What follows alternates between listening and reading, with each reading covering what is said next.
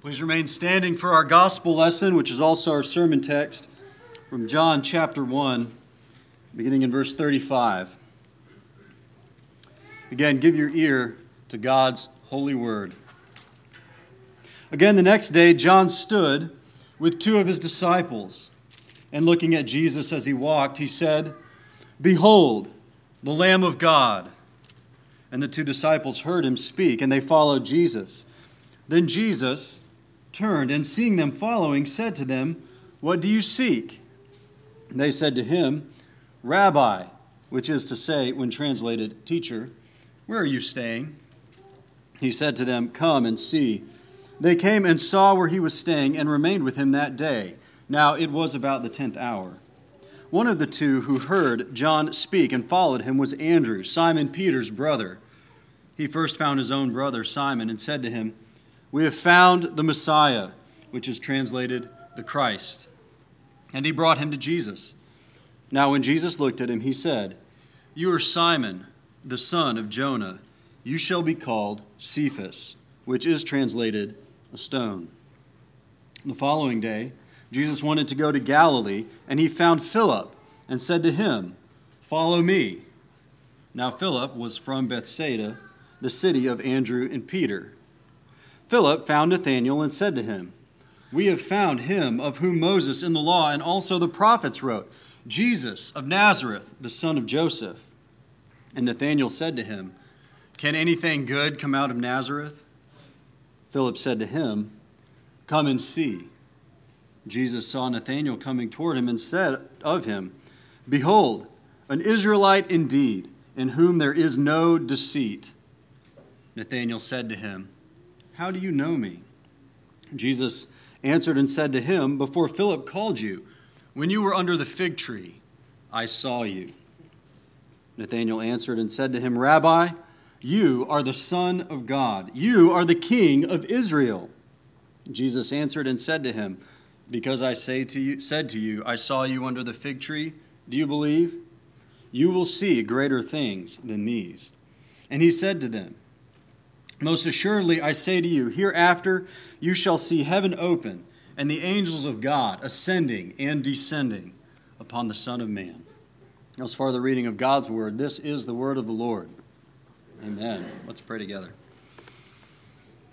Father, we thank you for your word, and we thank you most of all for your Son Jesus and how your word reveals him to us. Lord, we long to see him in your word, and as we pray that we might become like him, that we might know your grace through him. And so, Father, we pray for your grace, that you would be present by your Spirit to do just that.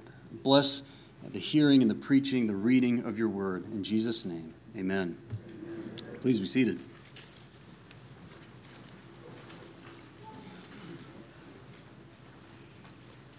We're in a short season in the church year called Epiphany. And Epiphany means a manifestation or a sudden revelation, a realization, or an insight. And this season recalls and celebrates the revelation of God's glory in Jesus Christ. And so many of the texts that we read in this season, there's an insight into Jesus' glory or his identity given to someone. In last week's readings, the gospel lesson was the Magi come to worship and acknowledge Jesus as the King. And another common reading in this time would be the Transfiguration, where Jesus' glory is manifested to certain of his disciples on the mountain. And today's gospel lesson is also an Epiphany text, because in it, John uses the word see or saw or look or some derivative of that, behold, some 13 plus times. I don't know if you noticed that when I was reading it a moment ago, how often he said, "And he looked and saw him. Behold, the Lamb of God." And Jesus turned and saw them following and said, "Come and see." And you just over and over again, it's about seeing and perceiving Jesus. So one of John's main aims in this text is that we perceive, that we see Jesus for who he is. That's what happens to Nathanael at the end of the text when he says, "You are the Son of God. You are the King of Israel." Nathanael has an insight, a sight, a revelation of who Jesus is. But it's also a text about discipleship. This is where Jesus, in John's gospel, begins to call disciples to himself. And so the outflow, what John's getting at is the outflow of perceiving Jesus' glory, John says, is discipleship. And he's trying to show us, what does that involve when you perceive who Jesus is and you are committed to being his disciple? And as we walk through the text, we're going to see John shows us that the outflow of perceiving Jesus' glory involves at least three things in discipleship. And when you perceive Jesus' glory, you will trust and follow him. That's one. You'll bring others to Jesus. That's two. When you see his glory, you'll be transformed by Jesus. That's three. So when you see Jesus for who he is, you'll trust and follow him. You'll bring others to him, and ultimately you'll be transformed by him. Let's walk through the text and look at these. First, following, you can see this right off the bat in verse 35, where it says, "The next day, again, John was standing with two of his disciples, and he looked at Jesus as he walked by and said, 'Behold, the Lamb of God.' The two disciples heard him say this, and they followed Jesus." All right, now, follow doesn't simply mean that they began to move after him. They walked where he did. Although that probably actually happened, that they went and followed Jesus to where he was. But it means that they became his disciples. Seeing and following throughout the Gospel of John are used as terms for discipleship. A disciple follows his teacher in the sense that he's with them. And he goes where his master goes. He observes him. He does what he does.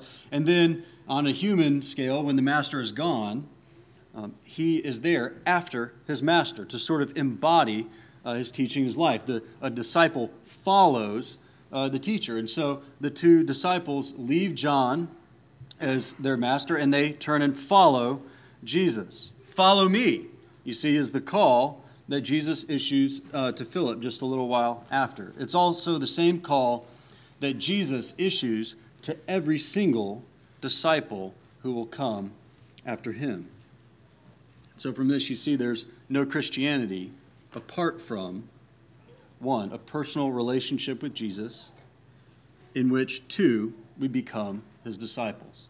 There's no such thing as Christianity apart from, one, a personal relationship with Jesus, in which we become his disciples.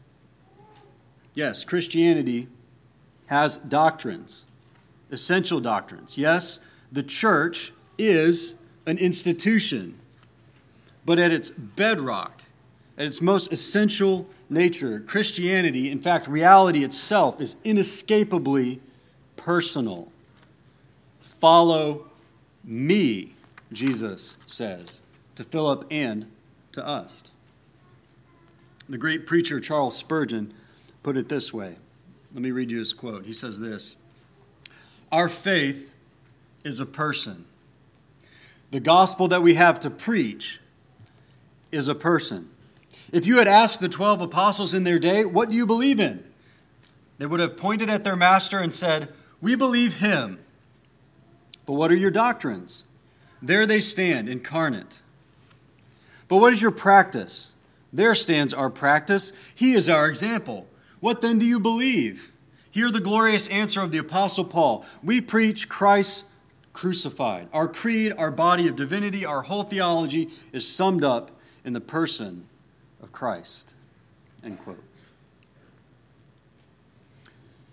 Jesus is so concerned with our kind of relationship to him that when the first disciples come to him, we're told in the text that one of them is Andrew, and most commentators agree that the unnamed disciple there is John himself, that Jesus asked these two in verse 38, "What do you seek?" It's a deceptively simple question. At one level it means, why are you walking after me? What are you doing here, right? But fundamentally, this is the question that's asked of any potential disciple. What do you seek when you come to follow Jesus? What do you seek when you come to follow Jesus? I mean, the possibilities are many. Some people are seeking escape from the hardships of life. They want protection from the trials and tribulation that the world throws at us and think that Jesus will shield them from illness or from hardship. And if that's the case, you're likely to be disappointed with Jesus because following him doesn't lead us away from trials, but often straight into them. Right? We can think of an example where Jesus puts his disciples into a boat and he sends them out onto the middle of a lake right in a storm-tossed sea, in a storm-tossed night. He puts them on the boat and sends them out there right into the middle of the trial.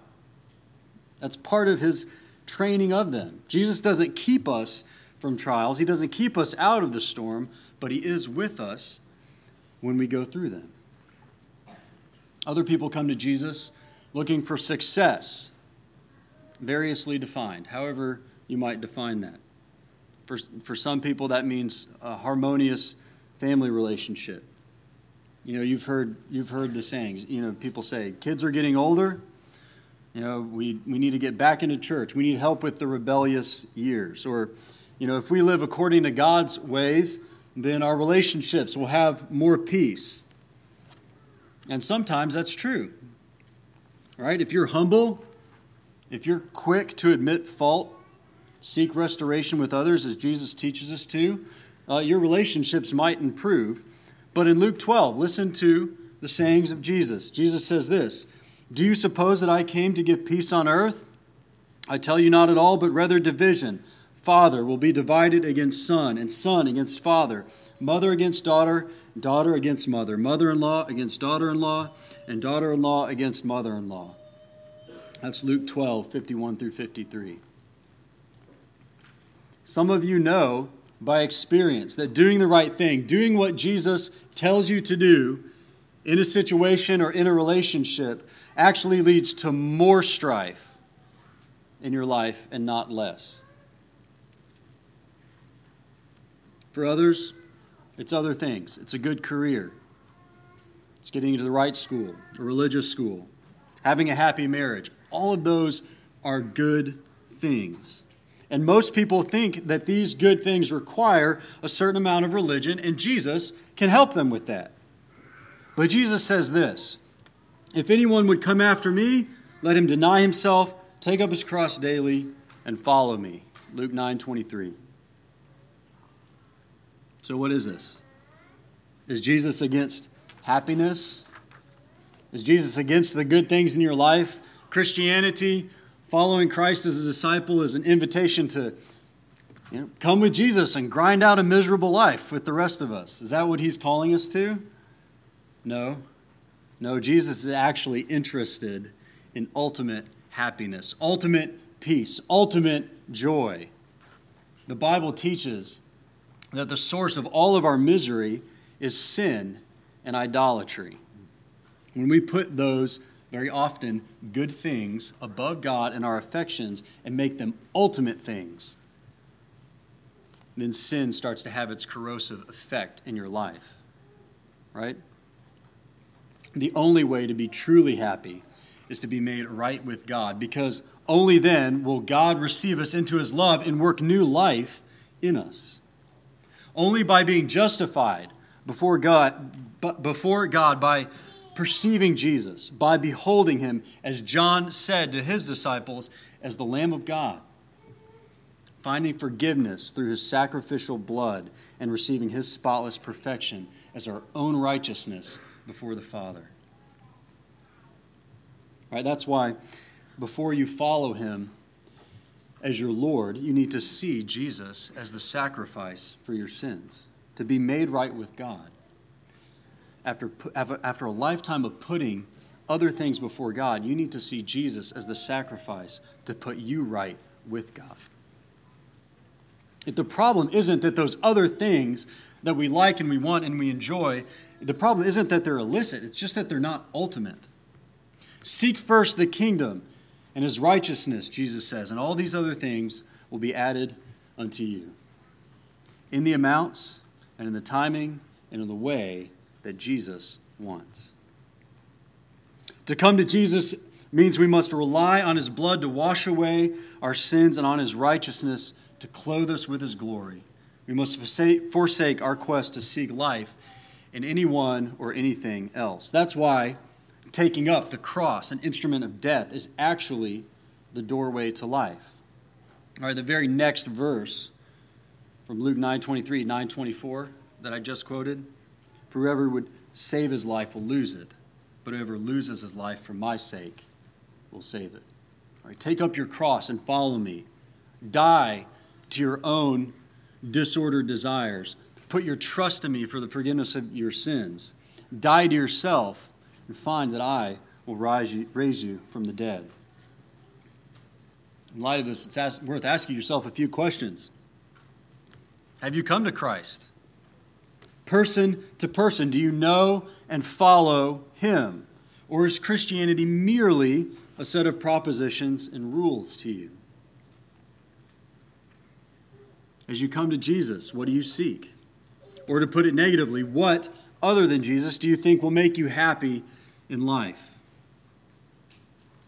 Listen, Jesus says, are you seeking to be free from guilt? You will be free in me. Are you seeking peace? You'll have peace with God through my blood. I will take away your sin. Are you seeking rest for your soul and hope for the future? Whatever you seek, it is here. It is truly in him. So we must seek him for the forgiveness of our sins so that we can, one, as I said, have a particular relationship with Jesus, in which, two, we become his disciples. Right? That's the call. First one was follow me. Jesus said, follow me. Right? Two, we become his disciples. Jesus turned and seeing them following, said to them in verse 38, what do you seek? And they said to him, Rabbi, which is to say when translated, teacher. Where are you staying? Right? They address him as teacher. Rabbi, a term of respect that meant a master. Right? They're asking to be his disciples. That's how that is commonly understood at the time. When you make someone your master, you call them a rabbi. And Christians today are just as much disciples of Jesus as were his first followers. When Jesus ascended into heaven, he sent the Holy Spirit to teach us through the scriptures that he inspired the apostles to write, just as it says in John 16. It says this, when he, the Spirit of truth, has come, he will guide you into all truth, for he will not speak on his own authority, but whatever he hears he will speak, and he will tell you of things to come, and he will glorify me, that is Jesus. He will glorify Jesus, for he will take what is of mine and declare it to you. That's John 16, 13 and 14. So to learn from Christ today is to learn from the Scriptures, allowing Jesus to build our faith with the truth that we find there. The most important things that Jesus has to teach us have to do with himself, his salvation of our sins. But he also teaches us how to live.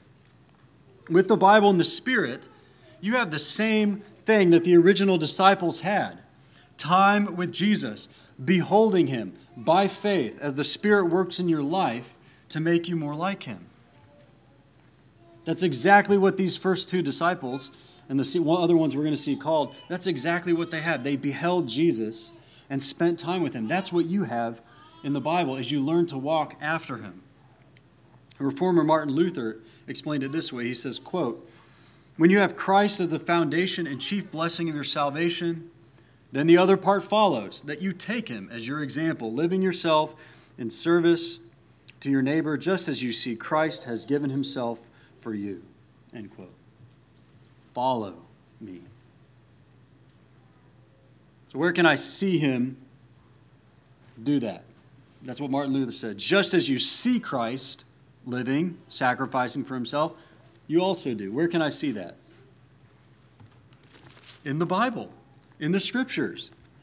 The whole Bible. In verse 45, Philip says, we found him of whom Moses and the law and the prophets have written. Genesis to Revelation. By the Spirit's power, we can perceive Jesus. Right? And they also, verse 38, want to know where he is staying.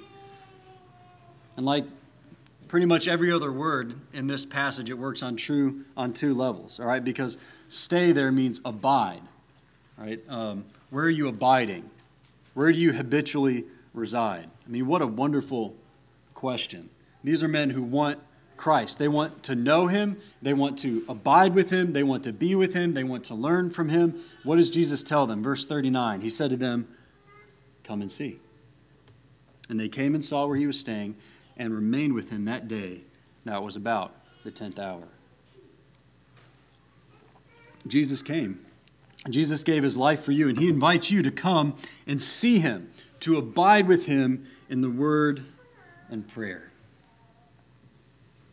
And this is why, as a church, we've been talking about and promoting, and I'll do it again today, the Bible reading plans. We have 2 or 3 different versions on the table in the back. This is a place where you can perceive, behold, abide, spend time with Jesus in those set times, just as we talked about in Sunday school, those set times of prayer where you are perceiving him and letting the Spirit work as you see what Jesus has done for you and you see how he acts. And then you take time to pray about what you're reading there and talk with God and talk with Jesus. Talk over the experience that you just have reading and praying with him, right? This is what it means to follow him. There's no shortcuts. There's no secret formula. That's the life of discipleship. Trusting Jesus' blood for the forgiveness of your sins, learning from him his word, and abiding with him in his presence through prayer. That's following Jesus. That's the first thing that it means to be his disciple. Follow him. The second thing it means to be his disciple is to bring others to Jesus. First is following. The second is to bring other people to Jesus. And we talked about evangelism in Sunday school class over the past year, and there's always a question when you do that. You know, what the Bible requires of us, what the best method for evangelism is, you know, different temperaments and personalities. Some people say, you know, you've got to have a direct approach. All right, you've got to approach even strangers with an aim of discussing their eternal salvation. And you just need a regular time to go out, find people, and talk with them about the Lord. And others emphasize a more relational approach, establish a personal connection over time, and then as that relationship deepens, you've got more opportunities to share the gospel because you've got a greater relationship with that person. Some people prefer to hand out printed material. Others engage in open-air preaching. And there's a need for all of these approaches, all kinds of them. And if you look through the text that we just read, there's elements of each one in the passage. Right? Elements of all of those in the passage. But I'm going to categorize what happens here under 2 headings. On the one hand, you're going to see biblical proclamation. Okay, when John the Baptist says, "Behold, the Lamb of God," he's appealing to scriptural categories to tell people about Jesus. Right? Philip likewise appeals to the scriptures on a more personal level. We have found him whom Moses and the law and the prophets also wrote, Jesus of Nazareth, the son of Joseph, verse 45.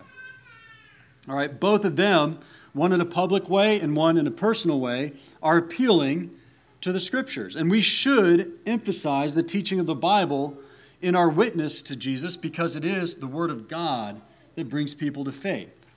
It is the Word of God that is living and powerful, sharper than any two-edged sword, piercing even to the division of soul and spirit, of joints and marrow, and is a discerner of the thoughts and intents of the heart. Hebrews 4:12. All right, that's the scriptures that we use to abide with Jesus, that you put them in front of people. That's why, in my own experience of coming to the Lord, or any evangelistic or missionary experiences I've had, that it's just so important to get the Bible in front of people so that they can perceive Jesus. Even just this week, I was reading about a missionary working with a tribe in Western and Central Africa called the Fulani. Some of you have heard me talk about them before. They're 99-point-something% Muslim, and they're some of the most resistant people in the world. Their cultural identity is completely wrapped up in being Muslim.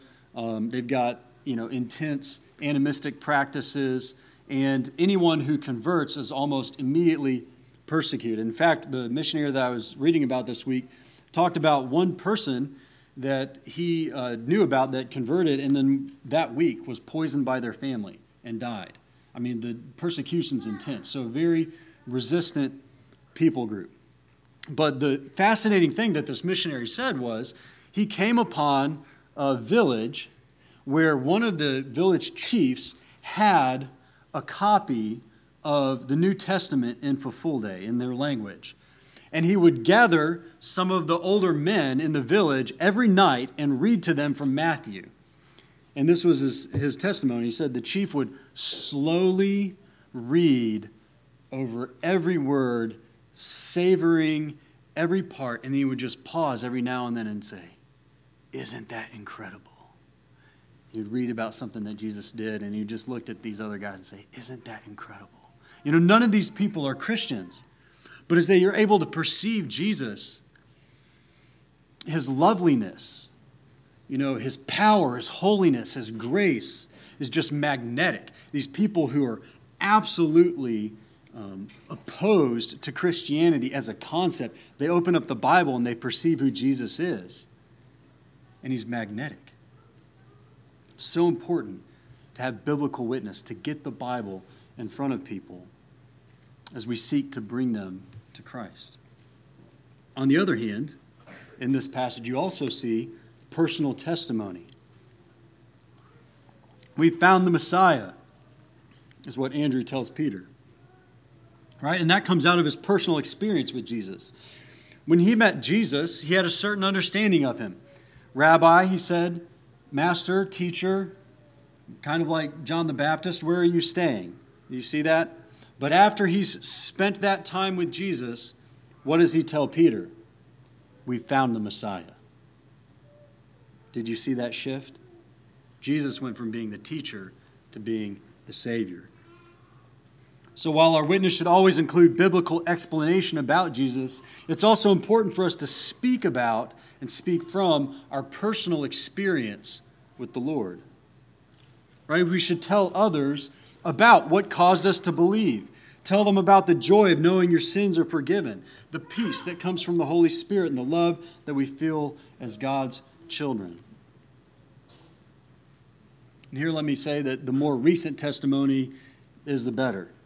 Okay, there's something about out of your ongoing relationship, your ongoing experience of the gospel in Jesus. You don't want to be that person that says, you know, I came to the Lord 20 years ago, or I grew up in the church, and so thankfully I haven't really had any sins or trials or problems or experiences with the Lord.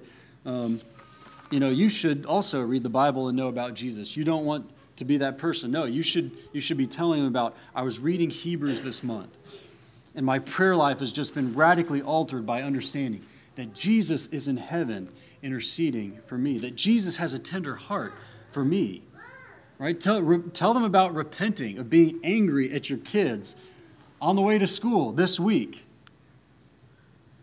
Tell them about Jesus' ongoing work in your life. Look, if you have a good doctor, a good experience with the doctor, you tell your friends about that. I know because many of y'all told me. This is just something that we do. We tell them, you know, I was feeling really sick. I went to them. They gave me this. It made me feel a lot better. Or they gave me this therapy or that one. And it really, really worked. Your neighbors, your friends, your coworkers, are they not sick of soul? Are they not ailing? Don't you have good experience of repentance and grace and joy with Christ that you can share with them? Overwhelmingly, new believers say that a key factor for them coming to Christ was a personal, heartfelt testimony of a friend, of a relative, of a neighbor. So as important as preaching is, something that's at least important or maybe more important as a church is to have a whole legion of Andrews. Those who bring people one by one to Jesus through their heartfelt testimony and biblical witness to Christ. Apologetic arguments are great, but this is what really overcomes skepticism or questions. All right, see, look in the text. Jesus, or Andrew and John, when they were coming to Jesus, they're favorable. Right? They believed John the Baptist. They wanted to follow Jesus. They had a question, though. Where are you staying? Where are you abiding? What is your life like? What are your teaching like? Nathanael's a skeptic. Verse 46. Can anything good come out of Nazareth? Right? Messiah is not from Nazareth. Everyone should know that. Come on. Are you telling me Jesus of Nazareth is the Messiah? Or the answer to both, honest questions, skepticism, whatever it is come and see. Come and see Jesus in my life. Come and see Jesus in our church, at work, in our community. Come and see Jesus in the Bible. Right? That's the aim of our witness, not to win arguments or present an interesting philosophy or a helpful lifestyle or parenting tips, but to bring people to Jesus. Jesus is the only one who can truly save their souls. And if we bring people to him, then he will do the rest. Right? That's the second thing that flows out of perceiving Jesus, bringing people to him. Finally, discipleship means being transformed by Jesus. That's what's signified in verse 42. Verse 42, where it says, Jesus looked at Simon and said, "You are Simon, the son of Jonah. You shall be called Cephas," which is translated as stone, or Peter, as we say in English from the Greek. Now it's significant. It's pretty significant that Jesus renames Peter. He gives him a new identity. Right? In the Bible, naming something shows authority over the thing that is named. Okay, think about Adam in the garden. God has just named everything in creation, and he sets Adam up, and he brings everything to Adam and has Adam name everything. Right? Well, one of the significances of that is, Adam has authority over all of these things.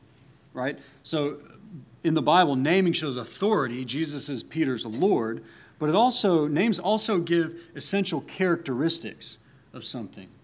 You could think of our Old Testament lesson that we read with Jacob.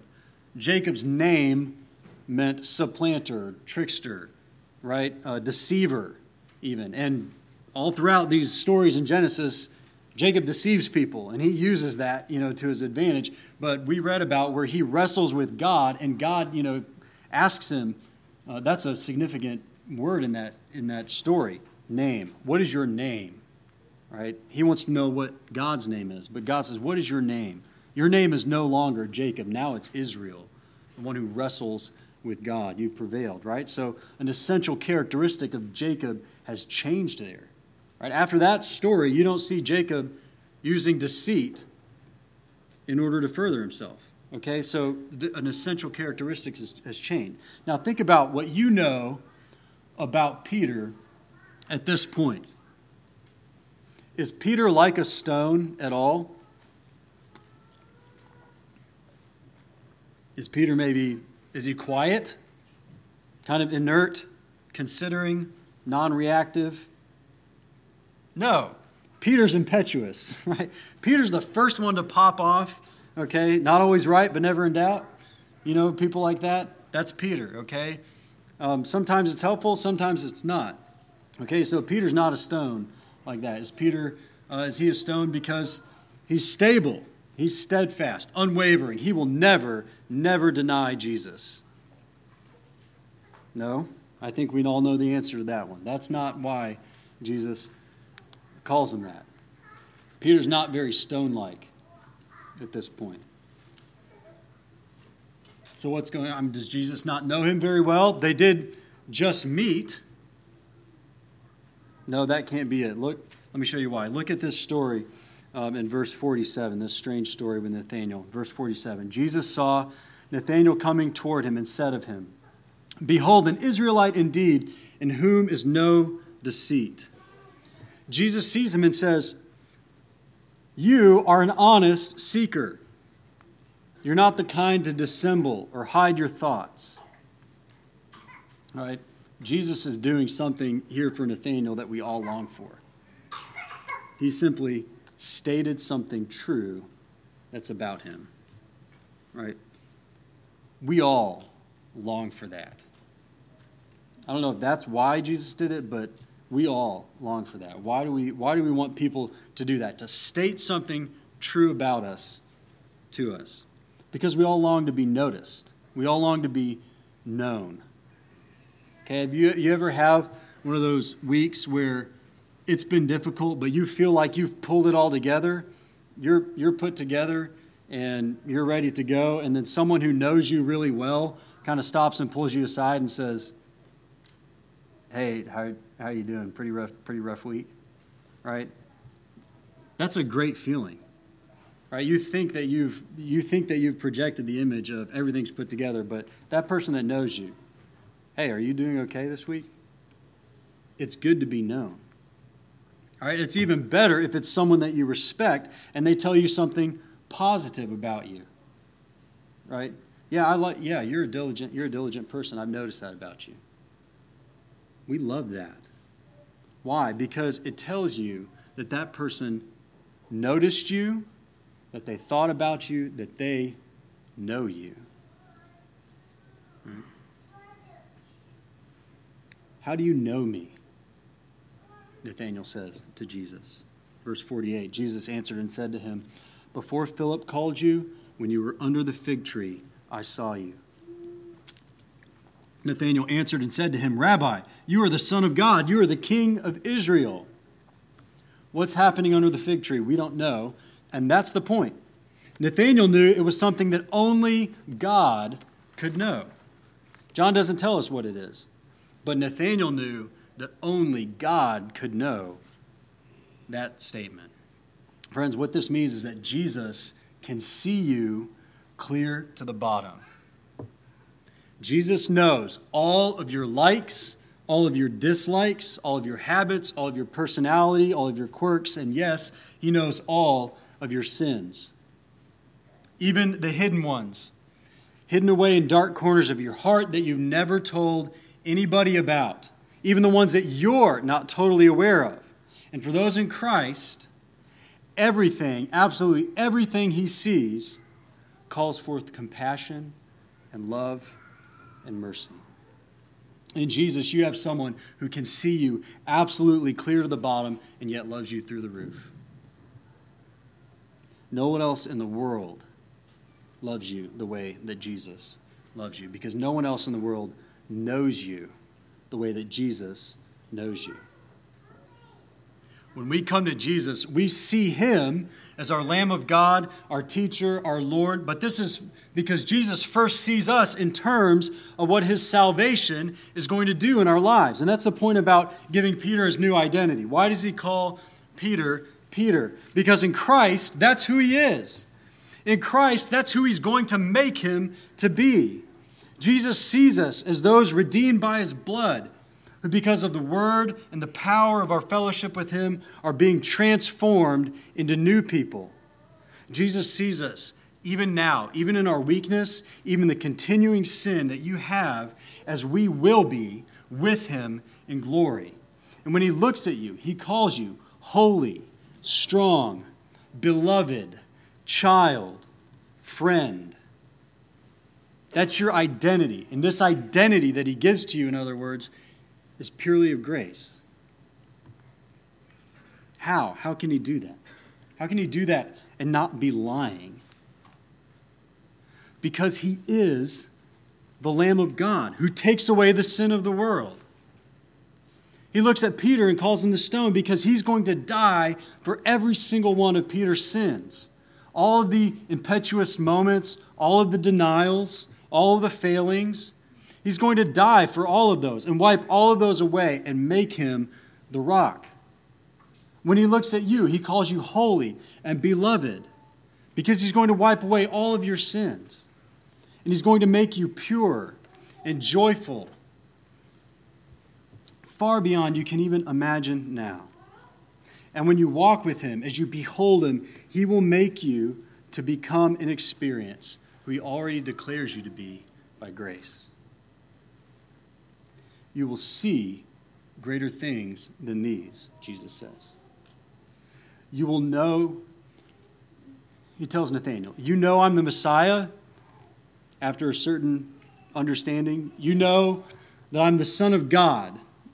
And however Nathanael understood that. You know I'm the King of Israel in a kind of political way. You will understand, you will see, Jesus says, in a greater way.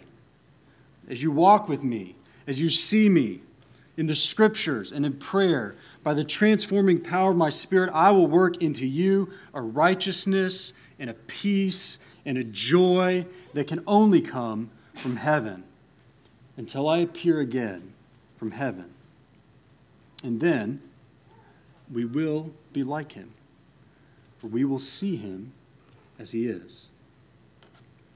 This is Jesus' call to discipleship, to you and me, to see and perceive his glory. That means to know him and to follow him personally, to bring other people to him and to be transformed by him. So let's pray that he would do that for us.